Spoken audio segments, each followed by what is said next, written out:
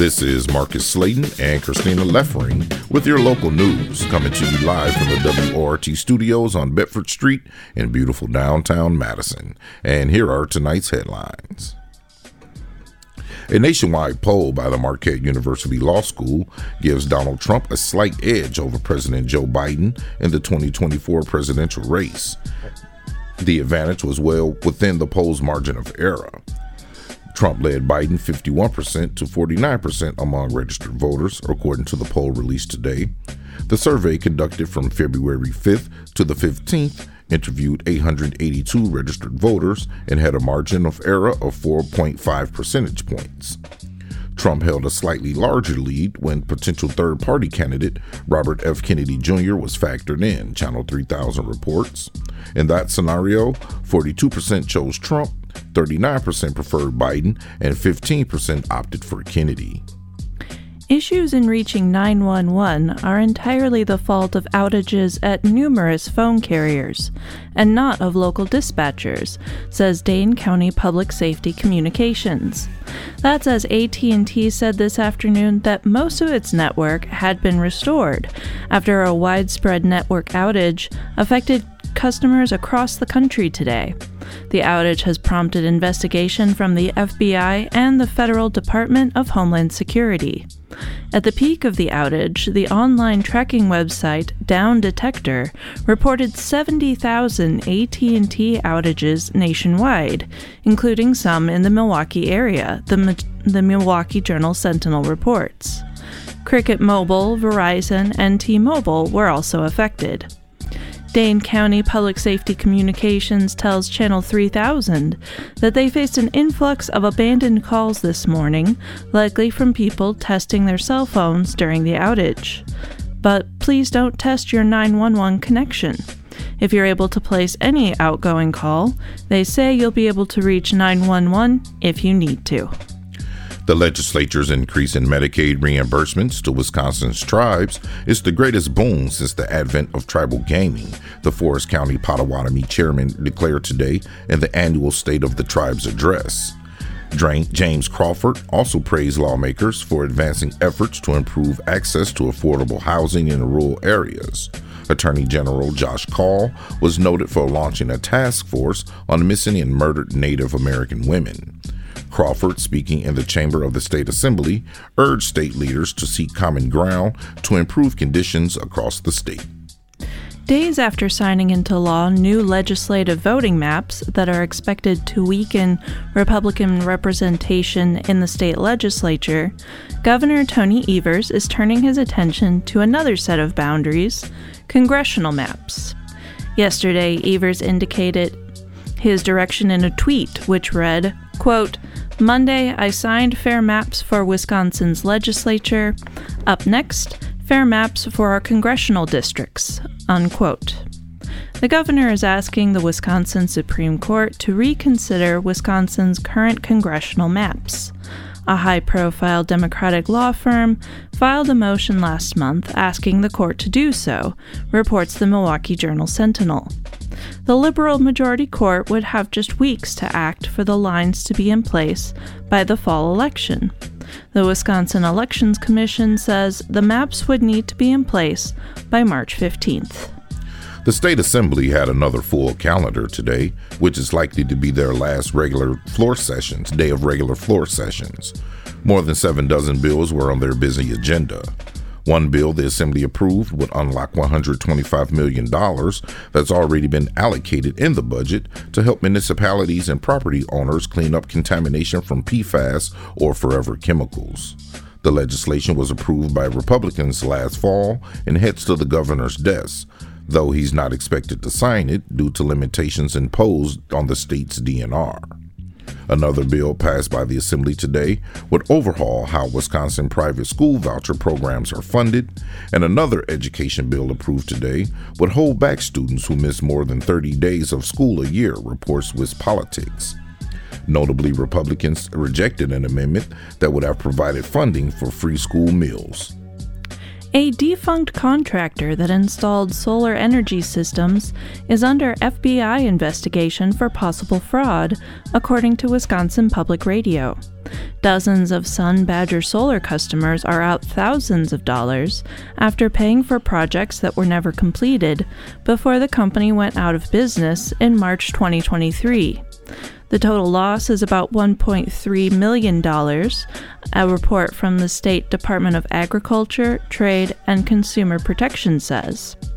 The company also owes former employees more than $400,000 in unpaid wages, according to state records. Federal investigators have obtained phone records from Sun Badger Solar as part of their probe, a document filed last month shows. Chronic absenteeism in Dane County's largest school districts has dropped significantly since the disruptions of the COVID-19 pandemic, records from the State Department of Public Instruction show. But not all news was good in comparing 2021-22 attendance figures with those of prior years. In Sun Prairie, chronic absenteeism among economically disadvantaged students rose slightly to 44.4%. Students in Madison, Sun Prairie, and Middleton Cross Plains districts returned to the classrooms in the fall of 2021 after the COVID-induced hiatus.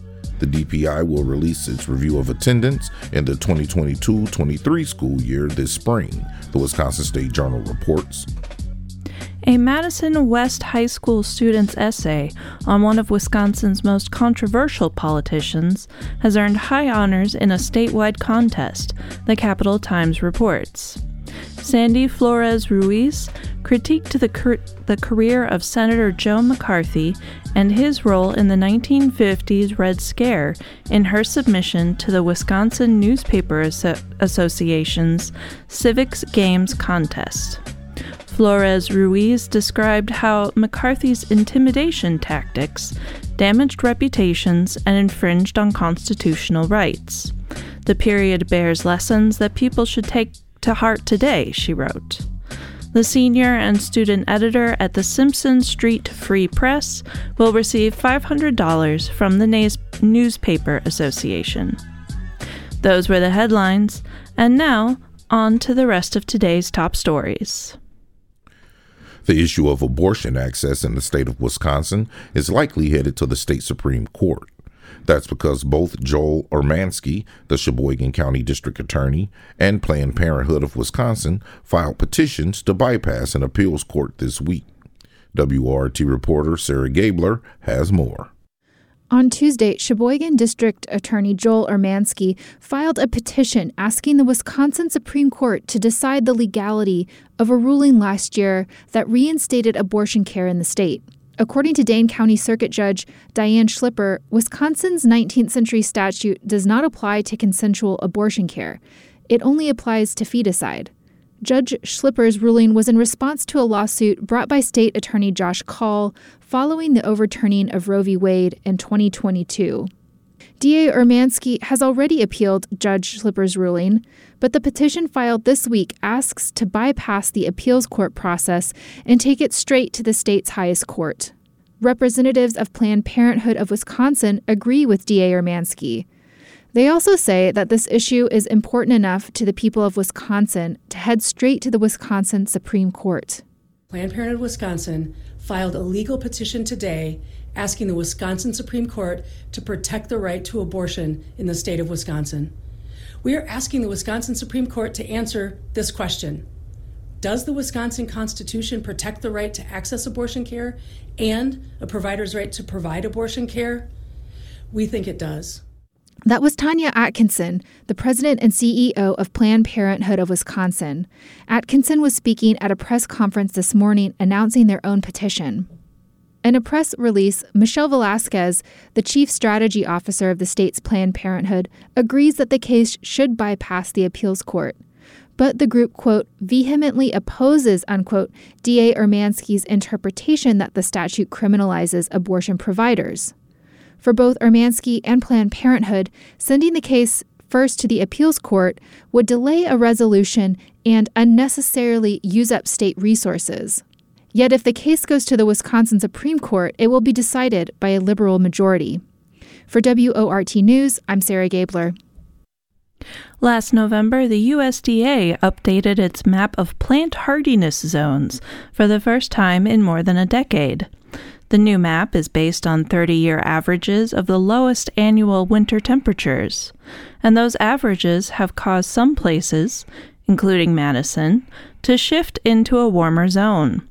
Climate Connections' Dr. Anthony Lazowitz has what you need to know before you buy garden perennials this spring. I'm Dr. Anthony Lazowitz, and this is Climate Connections.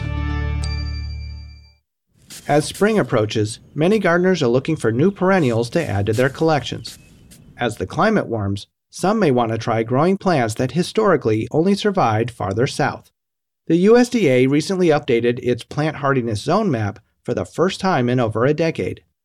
The map assigns every location in the U.S. to one of 13 zones, each with an A and B half zone. Knowing the zone they're in helps gardeners determine which plants will survive winter in their region. So you can think of the plant hardiness zone map as a plant selection guide. It's focused on just one measure, which is the extreme lowest minimum temperature of the year, and that's averaged over 30 years.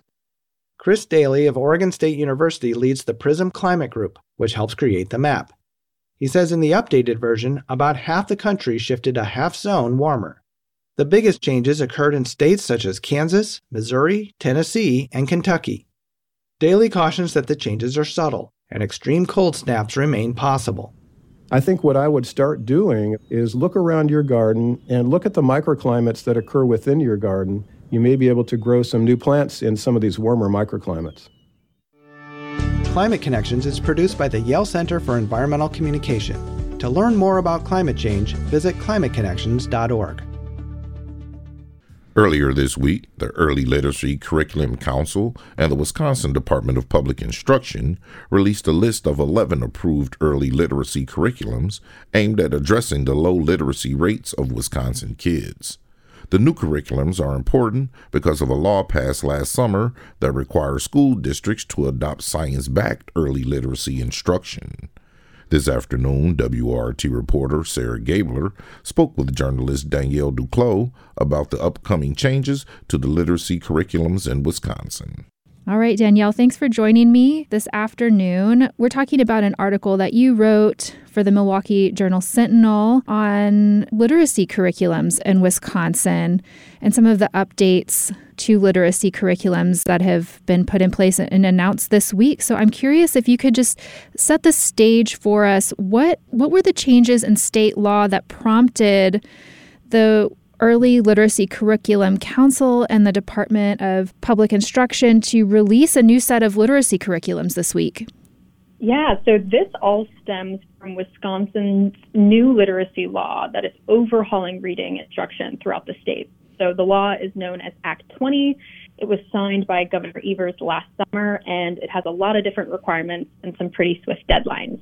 So as required by Act 20, this 9-member Early Literacy Curriculum Council was created to review and recommend reading curriculums for kindergartners through third graders that are science-backed and include instruction on things like fluency, phonemic awareness, phonics, vocabulary, writing, comprehension, a bunch of these foundational reading skills.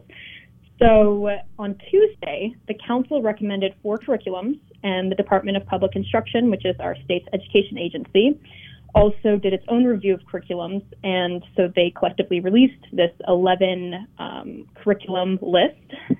And these curriculums are really significant because Act 20 requires school districts to adopt some science-backed early literacy instruction that includes the foundational skills that I just went over. And so these recommendations, if approved by the Joint Finance Committee, so that's like the next step that's coming. If the Joint Finance Committee approves this list of curriculums and a district adopts one of them, they're eligible for reimbursement. And curriculum implementation can be very expensive. And if you're a large district, it can be millions of dollars. So this is a really big incentive for school districts to adopt one of these curriculums on this list. So this is also really important for the state because a lot of school districts are using reading curriculums that don't meet academic standards recommended by the Department of Public Instruction. So in 2021, the department surveyed about 80% of school districts in the state. And of those 80% that participated, at least 79% said they use a curriculum that isn't meeting those recommended standards. So now that districts are going to be required to use the science-backed reading curriculums, they don't have to choose one from the list that has been proposed, but if they want reimbursement, they do. So it's set up some guardrails for guiding districts into the future of reading instruction. Can you tell me about what some of those academic standards are? What counts as the science of reading? Yeah, so the science of reading is a big buzzword right now in education, and it's kind of hard to pin down the science of reading. There isn't really a universally accepted definition. It, in general, refers to a decades-old body of research that explains how the brain learns to read. Specifically within Act 20, though, it is laid out what science-backed reading instruction looks like. So the instruction needs to be explicit and systematic, and it needs to include, I think it might be 9 key foundational areas, such as fluency, phonological awareness, phonemic awareness, phonics, oral language development, vocabulary, writing, comprehension, and building background knowledge. So throughout the review process, the Early Literacy Curriculum Council was reviewing curriculums to meet those standards and other quality assurances, and then DPI also did their own review of curriculums to make sure that they're in compliance with the instructional requirements of Act 20. How were previous curriculums not in compliance with this? What were they teaching that needs to be updated? So honestly, I would not know. I don't know the answer to that because Wisconsin is a local control state, meaning that every school district gets to decide what curriculums they get to use. So they have like academic standards that need to be met, but the Department of Public Instruction recommends that school districts use curriculums that are evaluated and approved by an organization called Ed Reports that reviews literacy curriculums and gives them a rating of good quality or bad quality. And because it's a local control state, each school district gets to choose their own curriculums, and it doesn't have to be one of the Ed Reports rated ones. But now under Act 10, those school districts would have to at least comply with this set of recommended curriculums and therefore raise the standard. Can you talk a little bit about why having these new curriculums is important for Wisconsin kids? Reading instruction is the foundation of your education, right? I think everyone can agree that you use reading every single day. Whether you're going to vote, whether you're signing a lease for an apartment, if you're reading a recipe, right, to cook dinner for you and your family, reading is so integral to our lives. And there's this saying in education that from kindergarten to third grade, you are learning how to read. You're getting those foundational reading skills. And then from then onward, you're reading to learn. So you're reading about history and science, and you're reading to learn other things in other subject matter areas. And so if you don't have a really strong foundation in your early literacy skills, it's going to be harder to progress throughout your educational experience and career. And so this is a really big deal for Wisconsin and a really great step in the right direction. Overall, the majority of Wisconsin students are not proficient in reading on the state standardized tests, which are called the forward exams. So in the 2022-23 school year, which was last school year, 58% of students were not proficient in reading. And so it's important to note standardized tests are a moment in time, and it's a snapshot of a student. So it's in no means a full picture of a child, but it is the best metric that we have for cross-district and grade-level comparisons across the state. So, for example, a third grader in Green Bay, a third grader in Appleton, a third grader in Madison, you can look at their scores on the state forward exams because it's the same test and make cross comparisons. The low proficiency rates, some of that is due to the pandemic that had a very significant impact on student learning. But it's important to note that even before the pandemic, student proficiency on the reading portion of the state forward exams was low. So in the 2018-2019 school year, which was not impacted by COVID-19, 58% of students weren't testing proficient in the reading portion of the state forward exam, which is the same percentage as they tested last year.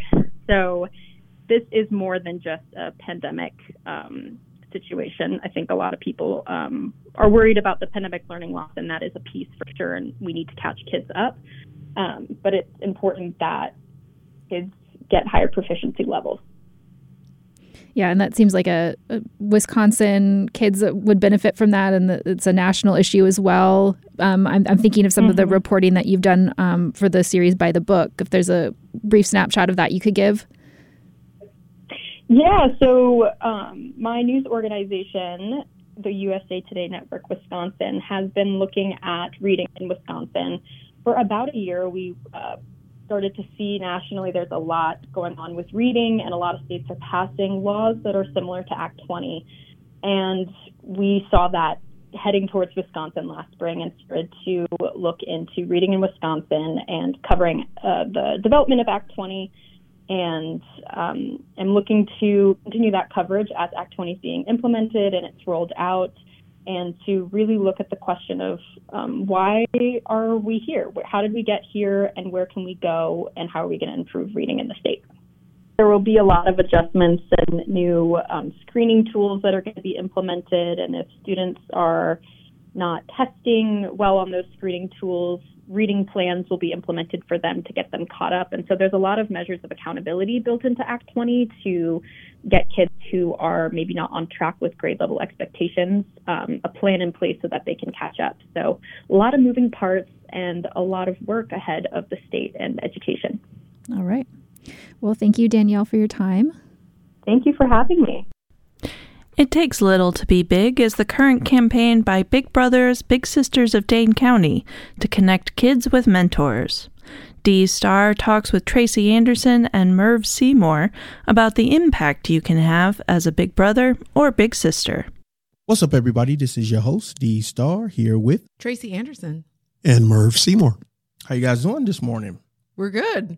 I'm good. I'll take good. Afternoon. Good enough.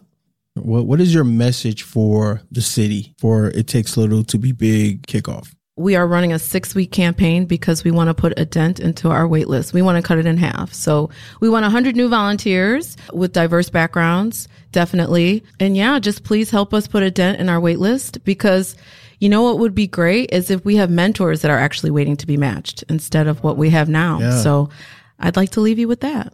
And I just want to challenge anyone that's out there listening, that's even thinking or not thinking, to think and get involved and stop being selfish and stop, the time that you spend sitting on your couch doing absolutely nothing is time that you could spend, serving and helping and being an impact to somebody else. I know some folks out here in this community and they all have something to offer. And obviously, we want African Americans to get involved, and because that's where this greatest need is. And I know there's enough of us in this town to be involved and to impact and to make a difference. So I challenge anyone out there to just get involved, make the call, go to the website, give Tracy a call. Let me give you her number real quick. And, please. And honestly, I just want to stress 2 hours of your time, 2 hours. Like I said, the best time that I've had so far with my little is sitting down and having lunch for 2 hours. And you could just tell all she wanted was that one-on-one time. And we both left leaving so happy. So it's just a couple hours. You can make it happen. Yeah, just And when you step up, just get one other person to step up and let the chain begin, let the chain evolve. Yeah. And we can put a dent in this thing. Absolutely. I do a podcasting and production class at the juvenile shelter and at the juvenile detention center, and where I come and teach a 2-day class to kids that's in a rough spot, and I teach them podcasting and production. So it's a 2-day class. So the first day I come in, teach them the basics of audio and then how to conduct an interview. And then the second day I bring in a special guest. Just those, and the classes are an hour and a half a piece. So I understand just that little bit of time makes so much of a difference in the kid's life, and that's me and a few kids. I can just imagine if it was just one-on-one.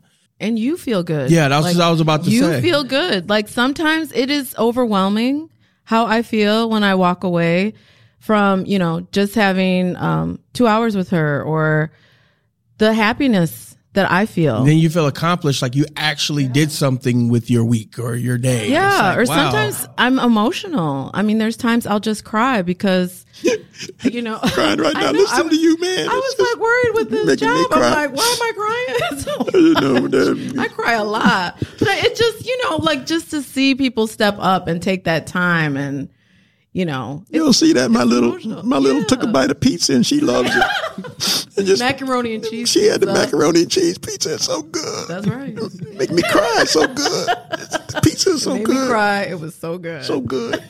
But I feel you, Tracy, because I care to the point too that it makes me emotional, and I'm dead serious. Because I think back to I remember going to a bank once, and there was this young man, a father with his 2 kids, and he was clearly teaching them how to money in a bank account and showing them what money is. And I remember him saying, well, it sounded like he was giving them like $100, which I wish he gave me $100. But he says to the teller, would you mind just giving it to them so they can see what it feels like? And I didn't grow up with a father. And so I just thought, wow, how cool is that? To have someone in your life that's going to show you how to value money and how to start, really, really early.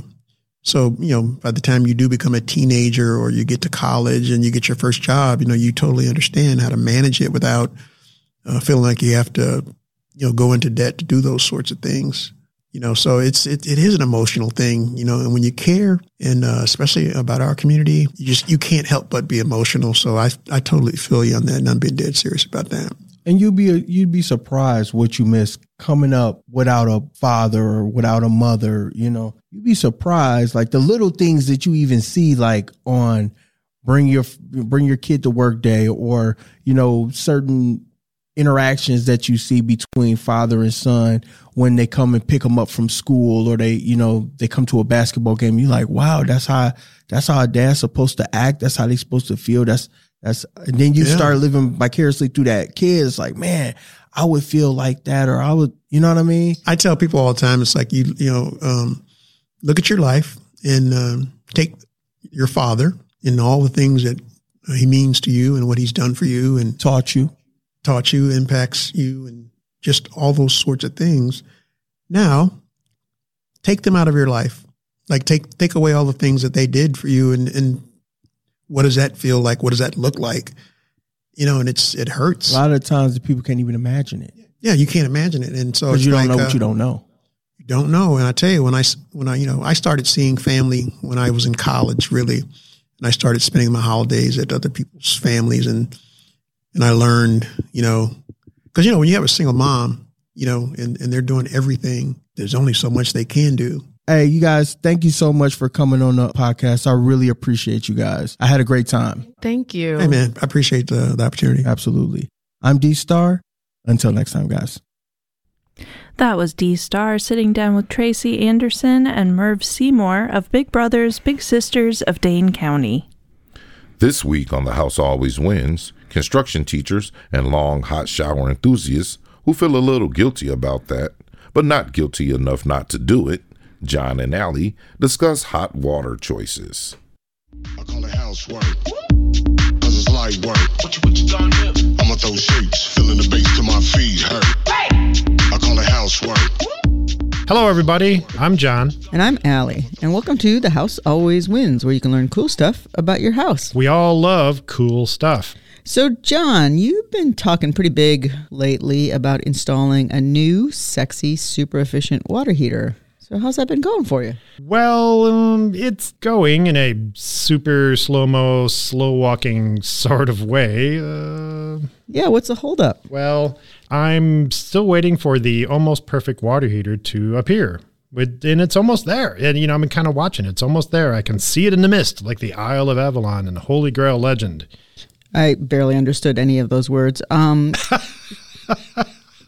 It does beg the question, what is going on in the world of hot water heaters these days? And frankly, how do these things even work? What's the difference between them? And what should a homeowner know about their hot water heater? Basically, what we do here in North America is we store our hot water heater. And everybody has one of these in their basement. It's probably a 40-gallon 50 gallon. 50 gallon, tops. 70 gallon. They're out there, but the vast majority of homes, it's like a 40 to 50 gallon large tank. It's basically got a giant burner at the bottom. Most of them are gas fired. Some are electric. But the gas fired one is it's an enormous giant burner at the bottom of this big old pot of water. And it heats it up to about 120 degrees and just kind of holds onto it. And then as you turn the tap, the cold water comes in, the hot water goes out and goes to your faucet. And unfortunately, they're still being made pretty much following the same tech and same efficiencies as 30, maybe even 40 years ago. So they're really they're not great, quite frankly. We could do a lot better. So basically, these old style water heaters that most people have in their house, they're kind of like the Yugoslavian-made Yugo cars. They work, sure, but they don't last and are really the worst option as far as the cars can go.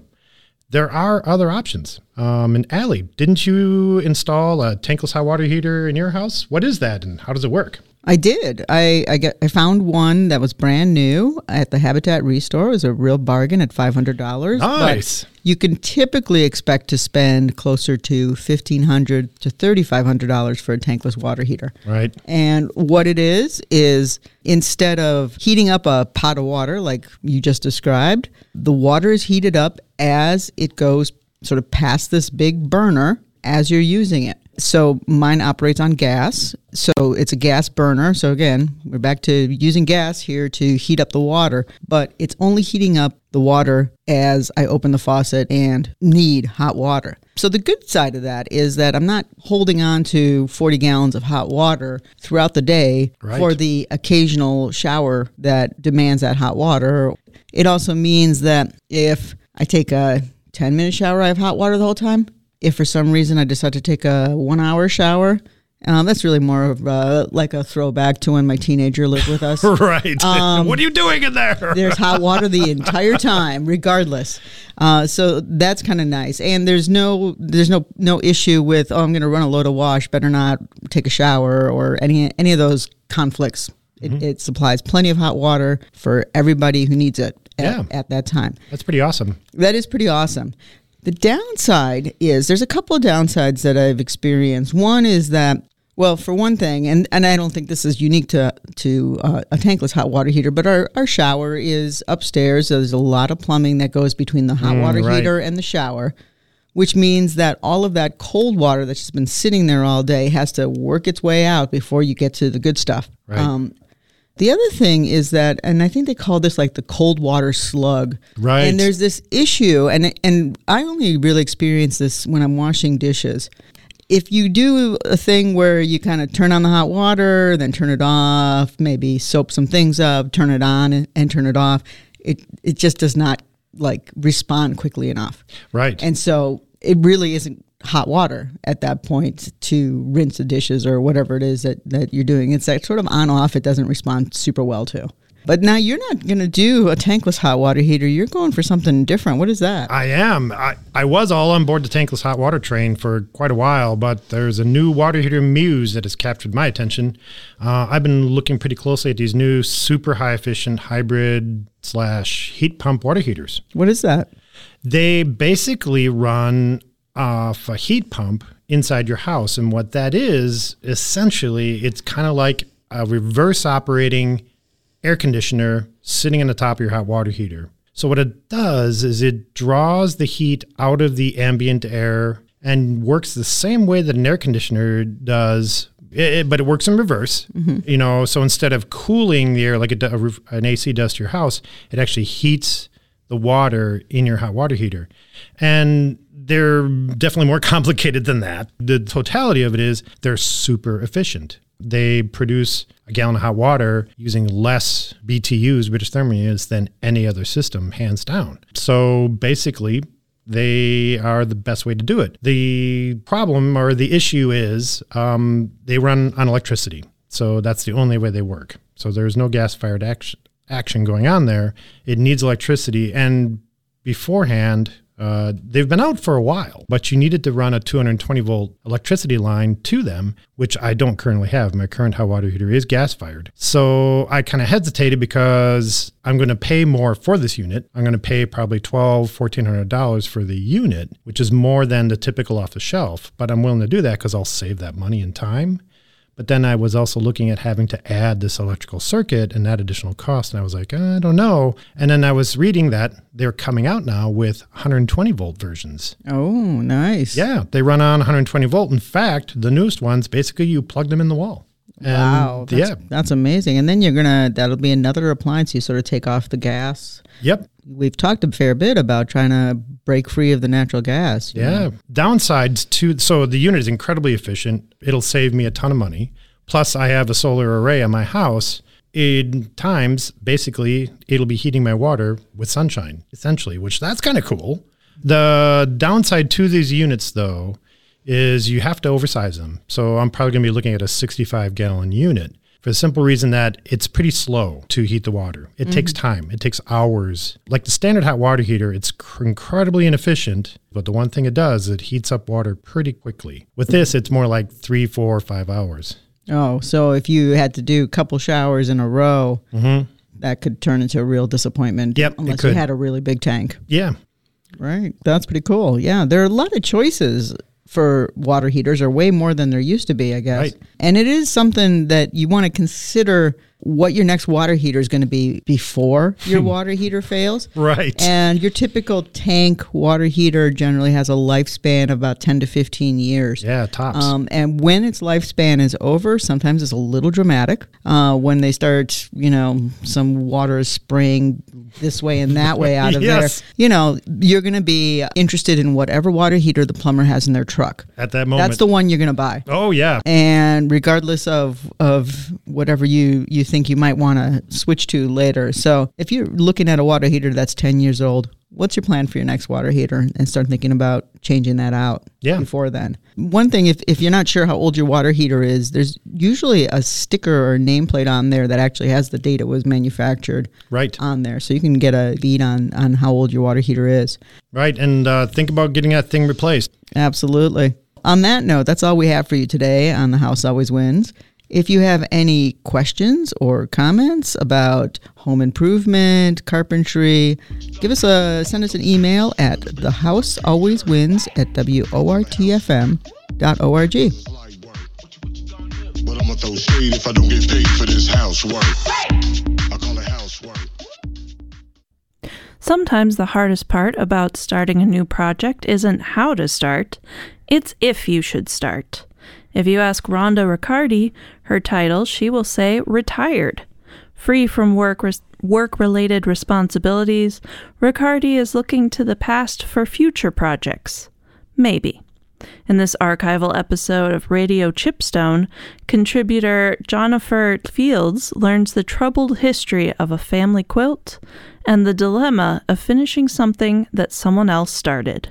What you're looking at is the top of a quilt that my grandmother, who I'm named after, was working on in the early 1930s at the time of her death. And she died because she had 3 young daughters. The youngest was my mother, who was 7 at the time, and she found herself to be pregnant again. And she could not feed the 3 daughters she had. And she attempted to terminate the pregnancy, and it cost her life and orphaned my mother and her 2 sisters. This is the quilt my grandmother was working on at the time of her death. Now, my mom had given me this beautiful bright yellow material, just yards and yards of it, at the time that she moved out of her house. And she said, your grandmother was working on a quilt at the time of her death. This was supposed to be the bottom of it, but if you want this material, it's yours. So I took it, I made this skirt, I made everybody in the family masks because I got it during the pandemic, so I backed it with this so everybody would have part of grandma. And then when she and my dad were moving out of their condo into their assisted living, my mom had given me another box of stuff saying, here's, stuff for each of you. She has 7 kids, I'm number 6. And brought my box home, put it in the basement. Was cleaning out the basement a few months later, opened up my box that she'd given me, and this was in it. And this is the top, this is the actual quilt top that my grandmother was making. And as you can see, These stitches are done by machine, but they were by a pedal machine, which I have, not the machine, but one like it upstairs. And you see how perfect those are. First of all of it's immaculate. I'm not a fan of math.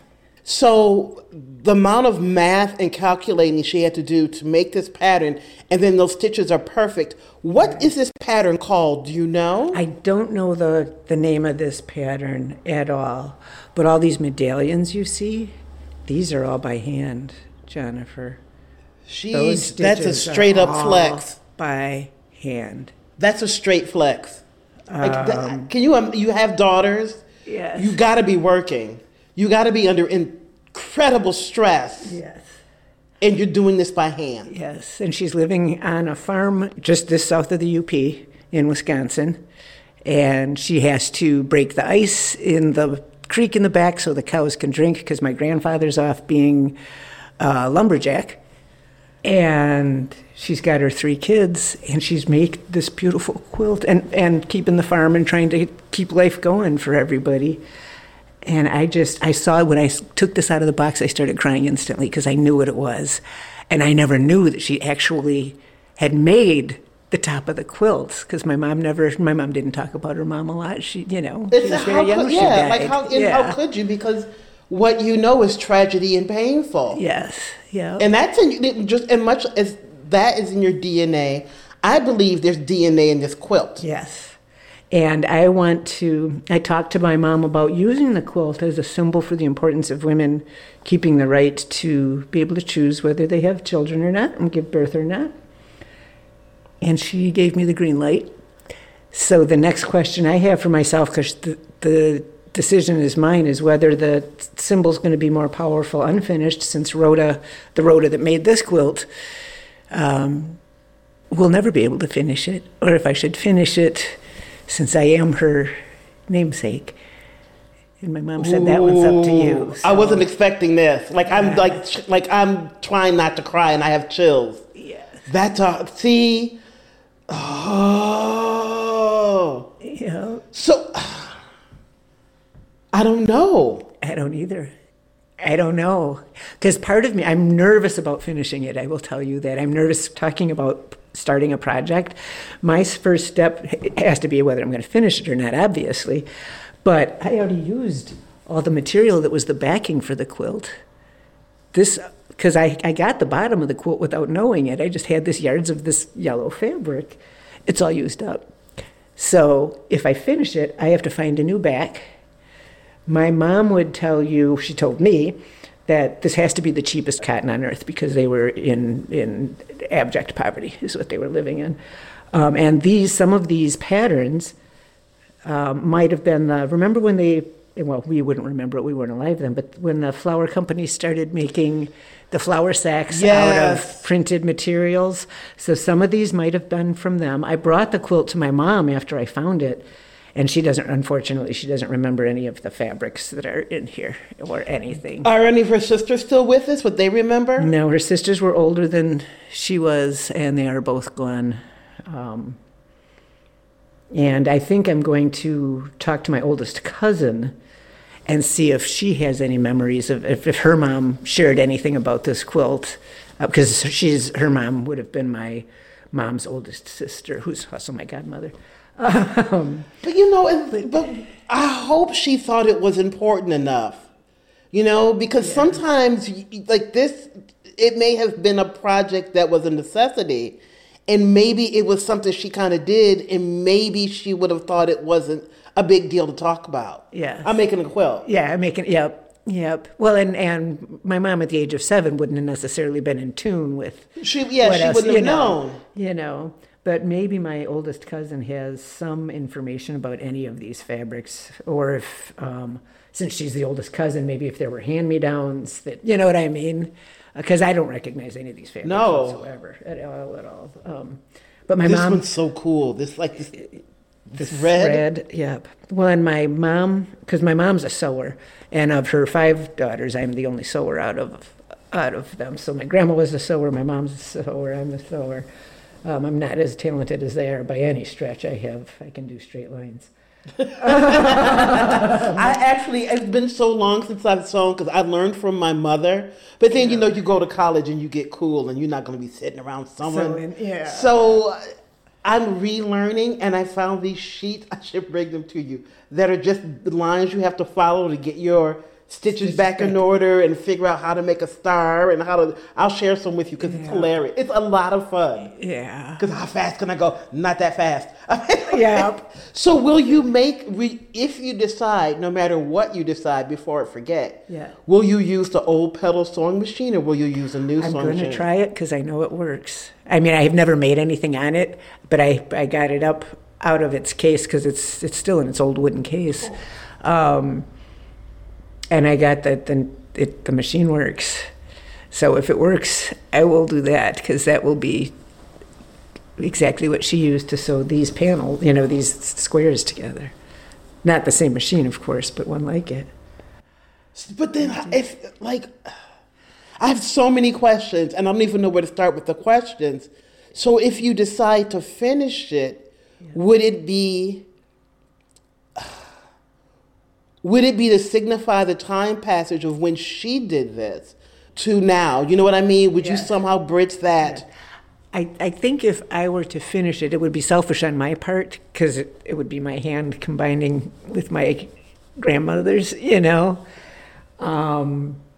I think it's a stronger symbol if I do decide to go, to become a little more active. I think it's probably going to be more powerful unfinished. That was Radio Chipstone feature contributor Jennifer Fields in conversation with Rhonda Riccardi. Jennifer says Riccardi is retired, full stop. And that's a wrap for WORT's Live Local News at 6. Russ Mackey was your headline writer. Special thanks to feature contributors D. Starr, John Stephanie and Allie Berini, and Jennifer Fields. Nicole Alley engineered the show. Sarah Gabler produced this newscast, and Ms. Shali Pippin is the news director here at WORT. Thank you guys for listening. I'm your host, Marcus Slayton. And I'm your host, Christina Leffering. Stay up to date with the WORT Local News Podcast. Subscribe on iTunes Podcasts, Spotify, and wherever else you get your podcasts. Up next is the Perpetual Notion Machine. Good night.